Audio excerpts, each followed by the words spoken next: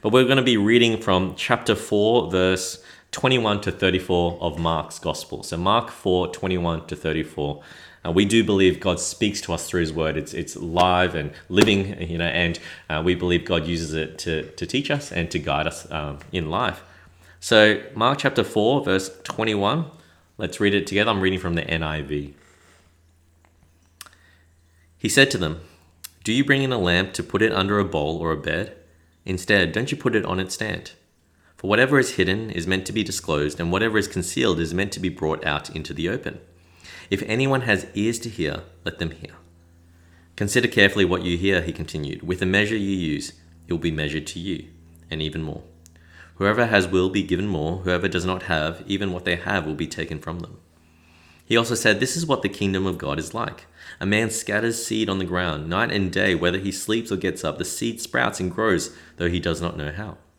All by itself, the soil produces grain, first the stalk, then the head, then the full kernel in the head. As soon as the grain is ripe, he puts a sickle to it, because the harvest has come." Again he said, "What shall we say the kingdom of God is like, or what parable shall we use to describe it? It is like a mustard seed, which is the smallest of all seeds on earth.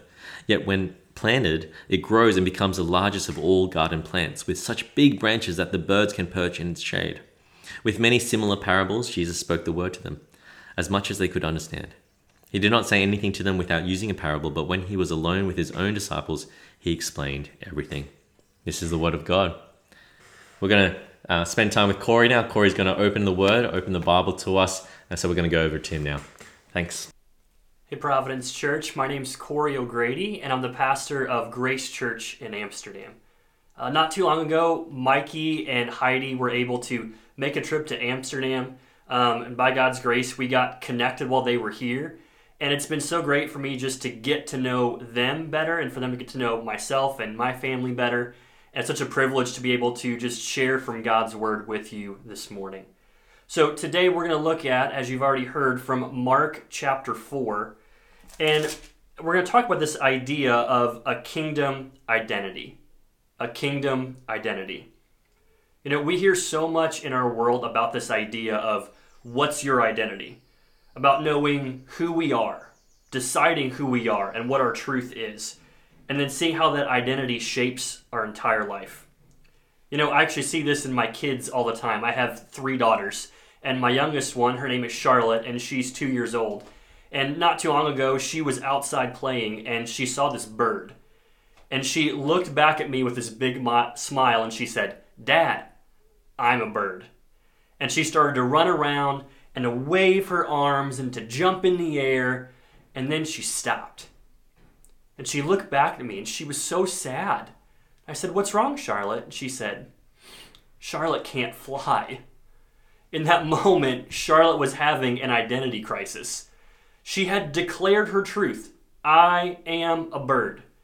And she had tried to live out the truth of the identity that she had declared in her own power by flapping her wings and by jumping in the air in an attempt to fly. But in the end, both her truth claim and her power to live up to it failed her. In the passage that we're going to look at this morning in Mark chapter 4, Jesus talks about the identity of those that are in his kingdom. He talks about the truth, the power, and the flourishing that happen for those that are in his kingdom.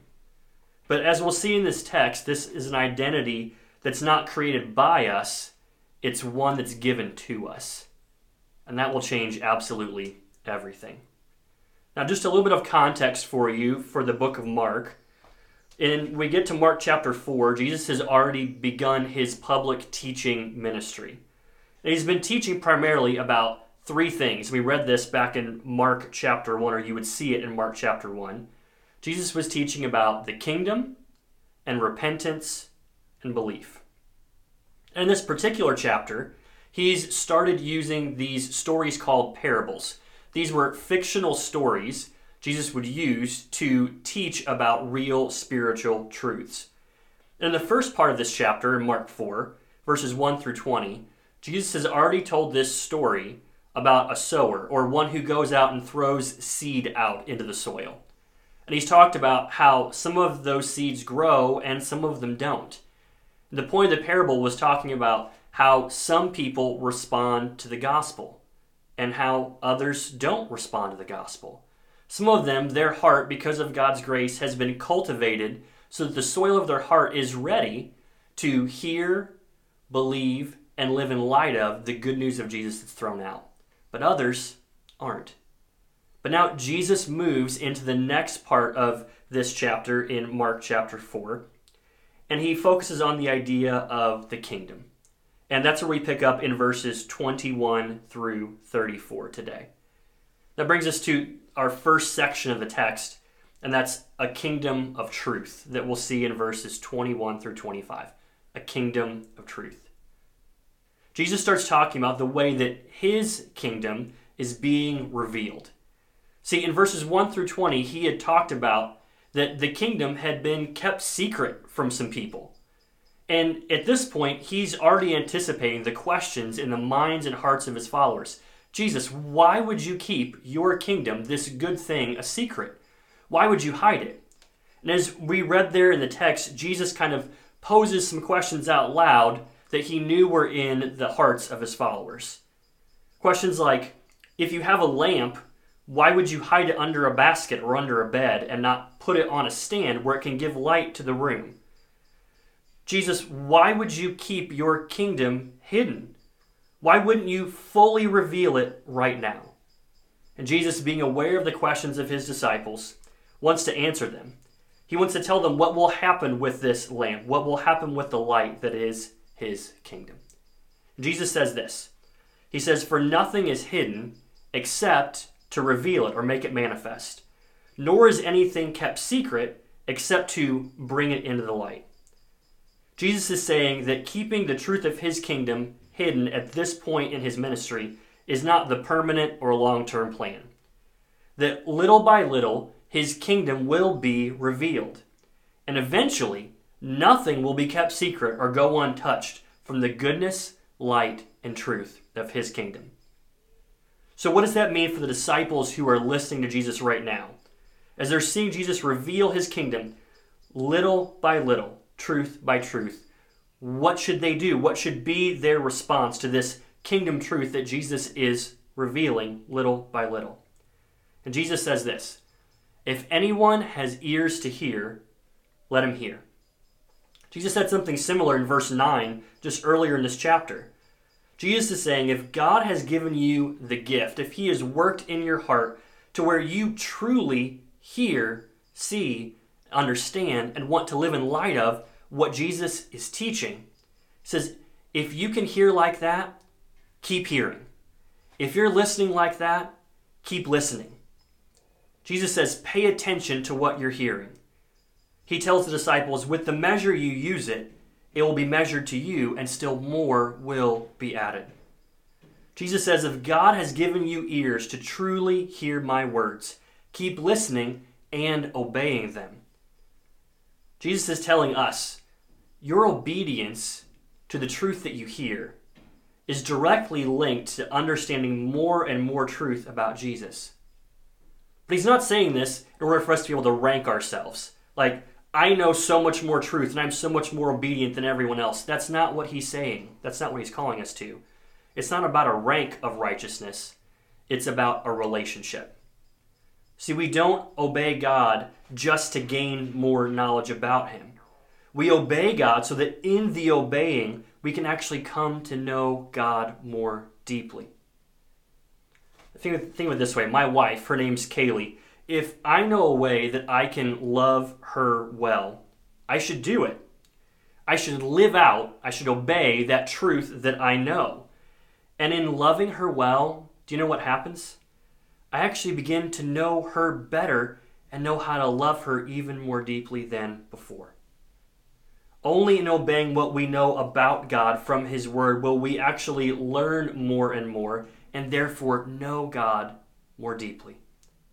See, the identity of those who are in Jesus' kingdom comes from hearing and living his truth. And in doing so, we know more deeply the good, right, and perfect King of this kingdom. Jesus says, for the one who has, more will be given. For the one who has not, even what he has will be taken away. Jesus is saying this, The one whose heart, the person whose heart hears, receives, and bears fruit in light of the truth of the kingdom. That person will receive even more understanding of the kingdom, which leads to even more fruit in their lives. But for those who don't, for those who continually reject the message of Jesus and his kingdom, they'll become like the hardened path that Jesus talked about earlier in this chapter in another parable. He's saying that eventually, even these small seeds of truth about the kingdom will no longer be thrown out to them. Their life will continue as if the truth of God's kingdom had never even been presented to them. But that brings us to the second section of our text today, a kingdom of power. A kingdom of power. And we see this in verses 26 through 29. The disciples are learning now more and more about this kingdom, how Jesus has said his kingdom and the truth of that kingdom are being revealed little by little. But the disciples have to be wondering, as you and I might be wondering if you're a follower of Jesus, if you're a Christian, what is our role in the grand plan of kingdom growth? As God is growing his kingdom, a kingdom of people who hear, accept, and live in light of his truth, what's our role, what's our identity as citizens of this kingdom, and how God will grow and expand it? Well, Jesus tells another story, another parable. Jesus says the kingdom of God is like a man sowing seed. Here we're back again to this idea that he mentioned in verses 1 through 20. Someone going out to throw seed on the ground so that it hopefully will grow and bear fruit. But Jesus says that we as Christians, we should be doing this. We should be going and casting out the good news, the truth of God, wherever we go. But is that it? I mean, is that our only responsibility to be speaking and living out the truth of God? I mean, surely there has to be more that we're supposed to do. But look at what Jesus says next. Look at what the man does next in this parable in verses 26 through 29. Jesus says, the man casts out the seed and then he goes to sleep. That's not really what I was expecting to read in this passage. Maybe you weren't as well. Jesus says the sower throws out the seed and then he goes to sleep. He wakes up the next day and then he goes to sleep and he wakes up. And over time, that seed sprouts and grows and bears fruit. It grows and keeps on growing. But the seed in this parable Jesus is telling doesn't grow because of the person that threw it out onto the soil. It grows because of what the seed is and where the seed falls. See, the seeds are the words of God, the truth of God about him and his kingdom. It's the good news of Jesus, the good news of the gospel. And it's falling on the soil of hearts that God has cultivated to be ready to hear, receive, and live in light of that truth. See, the best thing the sower can do, as we look at it in this parable from Jesus, the best thing a sower can do, the best thing a kingdom citizen can do, is throw out the truth of God's word in word and deed, and then go to sleep. In other words, we graciously proclaim the truth of God, and then we trust God to do everything else. Martin Luther was once asked how he had so much influence, was able to be a part of so much change in regard to the Catholic Church during what's known as the Reformation era. He was asked, how had he seen so many people start to believe again that God could save them and bring them into his kingdom because of just his sheer mercy and grace, not because of anything they had done? This is what Luther said in his answer of how he was able to be so influential. Martin Luther said this: I simply taught, preached, and wrote God's word. Otherwise, I did nothing. And while I slept or drank Wittenberg beer with my friends Philip and Amsdorf, the word so greatly weakened the papacy that no prince or emperor ever inflicted such losses upon it. I did nothing. The word did everything. Martin Luther knew, as we should, that the reason that God's kingdom grows, the reason that more people are brought into his kingdom, the reason that the soil of someone's heart is ready to receive and bear fruit in light of the truth of God is not because of us. So then how does it happen? Only by the power of God. But what's the extent of this? In the grand scheme of God's eternal kingdom, how long will his word and power sustain kingdom growth? Well, we see it here in the parable. It says that when the seed is thrown out, the man goes to sleep and wakes up, and it says the earth produces by itself.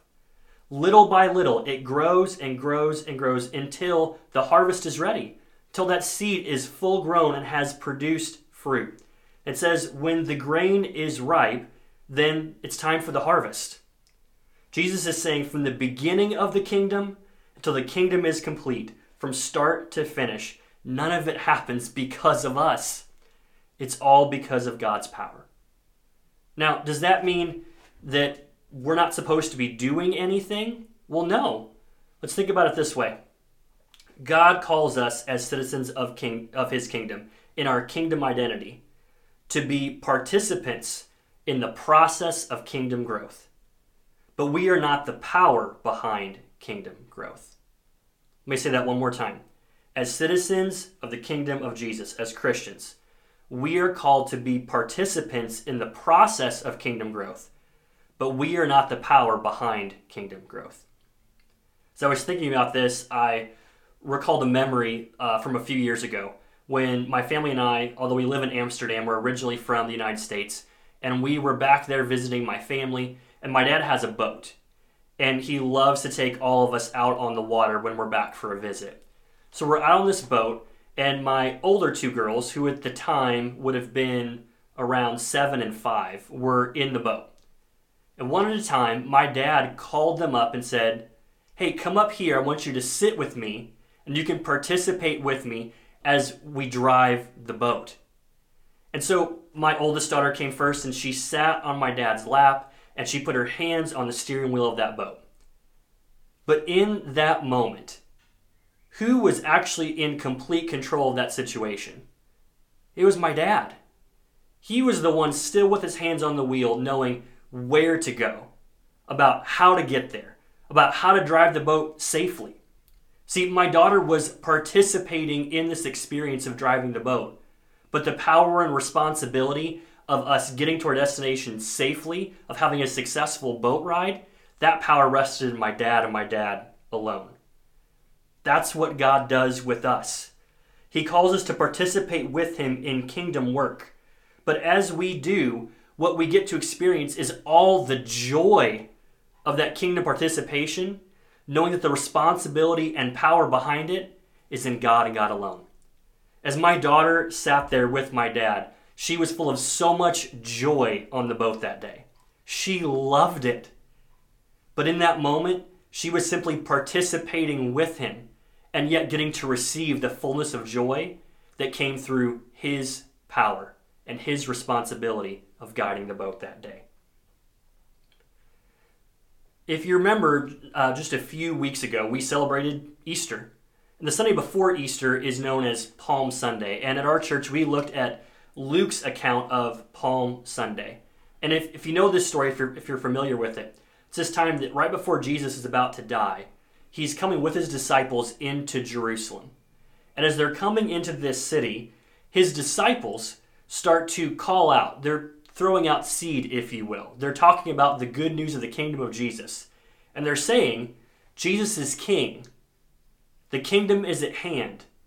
Come and be part of this. Come see Jesus the King. Hail King Jesus. And as they were doing this, some of the religious leaders of the time said to Jesus, "Tell your followers to be quiet. Tell them to stop doing that. Tell them to stop casting out this seed of the good news of the kingdom." But you know what Jesus said to them? He said, "Even if I tell them to be quiet, the rocks will cry out." God will grow his kingdom in his power no matter what. But what a privilege that he calls us to participate in it and experience the joy of kingdom growth. Not because he needs us. That story of Palm Sunday reminds us that our role of participation in kingdom growth, God could easily replace us with some rocks. That's how much we're contributing to this process. And yet he calls us to participate. Why? Because he wants us to experience the joy that is seeing his power at work to to grow his kingdom. Now, Jesus finishes this section in Mark by talking about what the kingdom will look like as God grows it from start to finish. That brings us to our third section today. We'll call it a kingdom of glory. This is verses 30 through 34, a kingdom of glory. Jesus tells another short story or parable. He begins comparing the kingdom to a tiny little mustard seed. This little seed is so small, the text says. It's humble, it's tiny, it seems really insignificant. But is that not how the kingdom of Jesus seems to be beginning as you read about it in the Bible? Think about this. Jesus was born in a stable, placed in a manger. His earthly father Joseph was a carpenter, not a person of immense wealth or power. As Jesus begins his ministry, he's calling followers, calling disciples, who were fishermen, tax collectors, political zealots. This was a group of men who would be seen as common at best or disgraceful and fanatical at worst. Jesus begins his ministry not in Jerusalem, the capital, but in much smaller cities and towns. He begins his ministry there and then teaches for 3 years before he's sentenced to death and dies by crucifixion. Now, if you were laying out a plan for how a kingdom would grow, if your desire was to see something grow which would change not only the course of humanity, but eternally impact the entire universe, that's about the most humble beginning you could have. But this humble beginning, Jesus says, it leads to something else. It leads to this kingdom of Jesus, which will be completed gloriously. In the text, Jesus says, "Yet when this seed is sown, this tiny little mustard seed, it grows up and becomes larger than all the garden plants and puts out large branches so big that birds can make a nest in its shade." This tiny seed, this humble beginning of God's kingdom, will grow and grow and grow.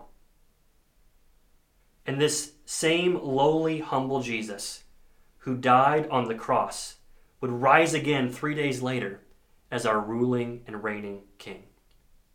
And his kingdom continues to grow even today. It will continue to grow so much that in the garden of human history, it will be larger and more grand than anything else. So what does this kingdom full grown look like? Well, we get just a glimpse of what it will look like at the end of the Bible. Book of Revelation, in chapter 21. If you looked at the first 8 verses, you would see that this glorious, complete, full-grown kingdom is when God is with his people. And the citizens of his kingdom are enjoying him forever and this kingdom forever. A kingdom without suffering, without death, and without pain.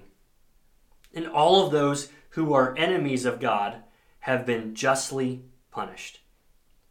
God's glorious, completed, full-grown kingdom will have perfect relationships in a perfect environment with perfect justice. That's what will grow from this tiny seed from such a humble beginning. In its completion, it will be perfect, eternal, and glorious. Now, I want us to think about just a big idea that ties back to how all of these truths about the kingdom of Jesus affect us and our identity. Consider this today. Because the kingdom of Jesus is full of his truth, power, and glory.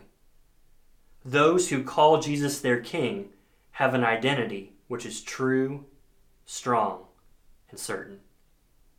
That means this: we don't have to search for truth if we are a citizen in Jesus' kingdom, if we have his kingdom identity.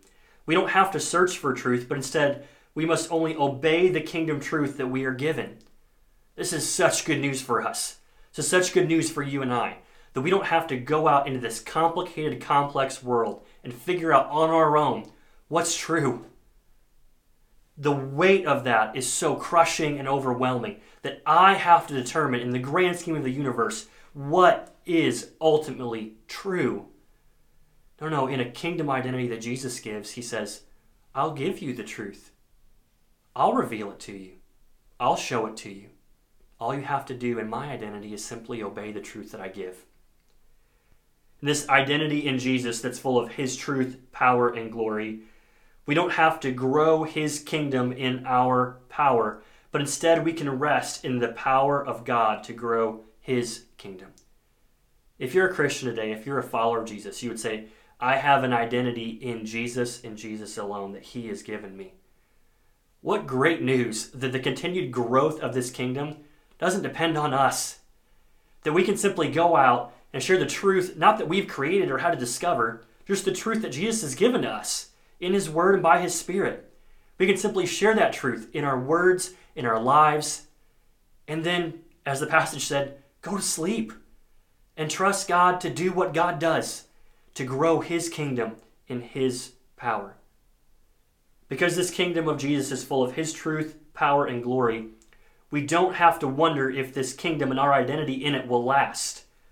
But instead, we can know with certainty that this glorious kingdom will never end.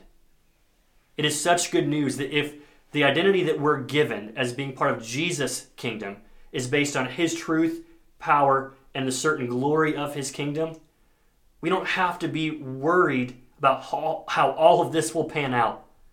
We'll know that because it's based on Jesus and Jesus alone, that our end is sure. It's certain. And therefore, we can go through this life with such great and certain hope and joy.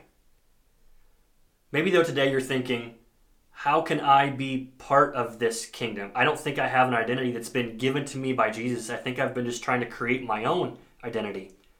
How can that change in someone's life? Well, it looks like this. If you think about the idea of kings and kingdoms, having identity in Jesus' kingdom begins with renouncing all other kings and kingdoms. See, we love trying to be the king of our own life. But Jesus says we have to repent or turn away from that and see him as the one true, good, right, and perfect king. We have to repent or turn away from our sin. Sin, the Bible says, is this. It's doing things our way instead of the way our good, right, and perfect king, Jesus, says that we should do them. And as we turn away from being the king of our own life, and we turn away from doing things our way, we turn towards something else, and it's belief. We believe that our sin, our rebellion against King Jesus and his kingdom, deserves consequences. Our sin should keep us out of God's kingdom, and it deserves just punishment. But today we can believe that in his death on the cross, Jesus took the punishment that sinners like us deserve as rebels against God's kingdom. And we can believe that Jesus rose from the dead 3 days after he died, proving that he is the king who reigns over all things, even death itself. If you believe that today, then King Jesus is giving you a new identity that's based on him and him alone. A new identity which comes from his truth, his power, and the certainty of his glorious kingdom. Would you pray with me? God, I thank you so much for the truth that is your word that you've given to us. I thank you so much for your power that is at work in our lives and in this world. Father, I thank you for the certainty that is your kingdom that is already and that one day will be fully realized. God, I pray today that we will live knowing that if we are in Jesus, if we are followers of him, that he gives us a good, right, and perfect identity. It's based not on who we are or what we've done, but on who Jesus is and what he has done. God, if there's anyone who's just listening today and considering these things, who has not yet become part of your kingdom, I pray that you would be at work in their hearts. God, I know that no words I could ever say or any other human being could ever say could really convince them at the deepest levels, that only you can do that. So God, I pray that you will be at work in their heart even today, to bring them to belief, to bring them into your kingdom. God, we thank you so much for King Jesus. We thank you for his reign and his goodness. We pray all of these things in the name of King Jesus. Amen.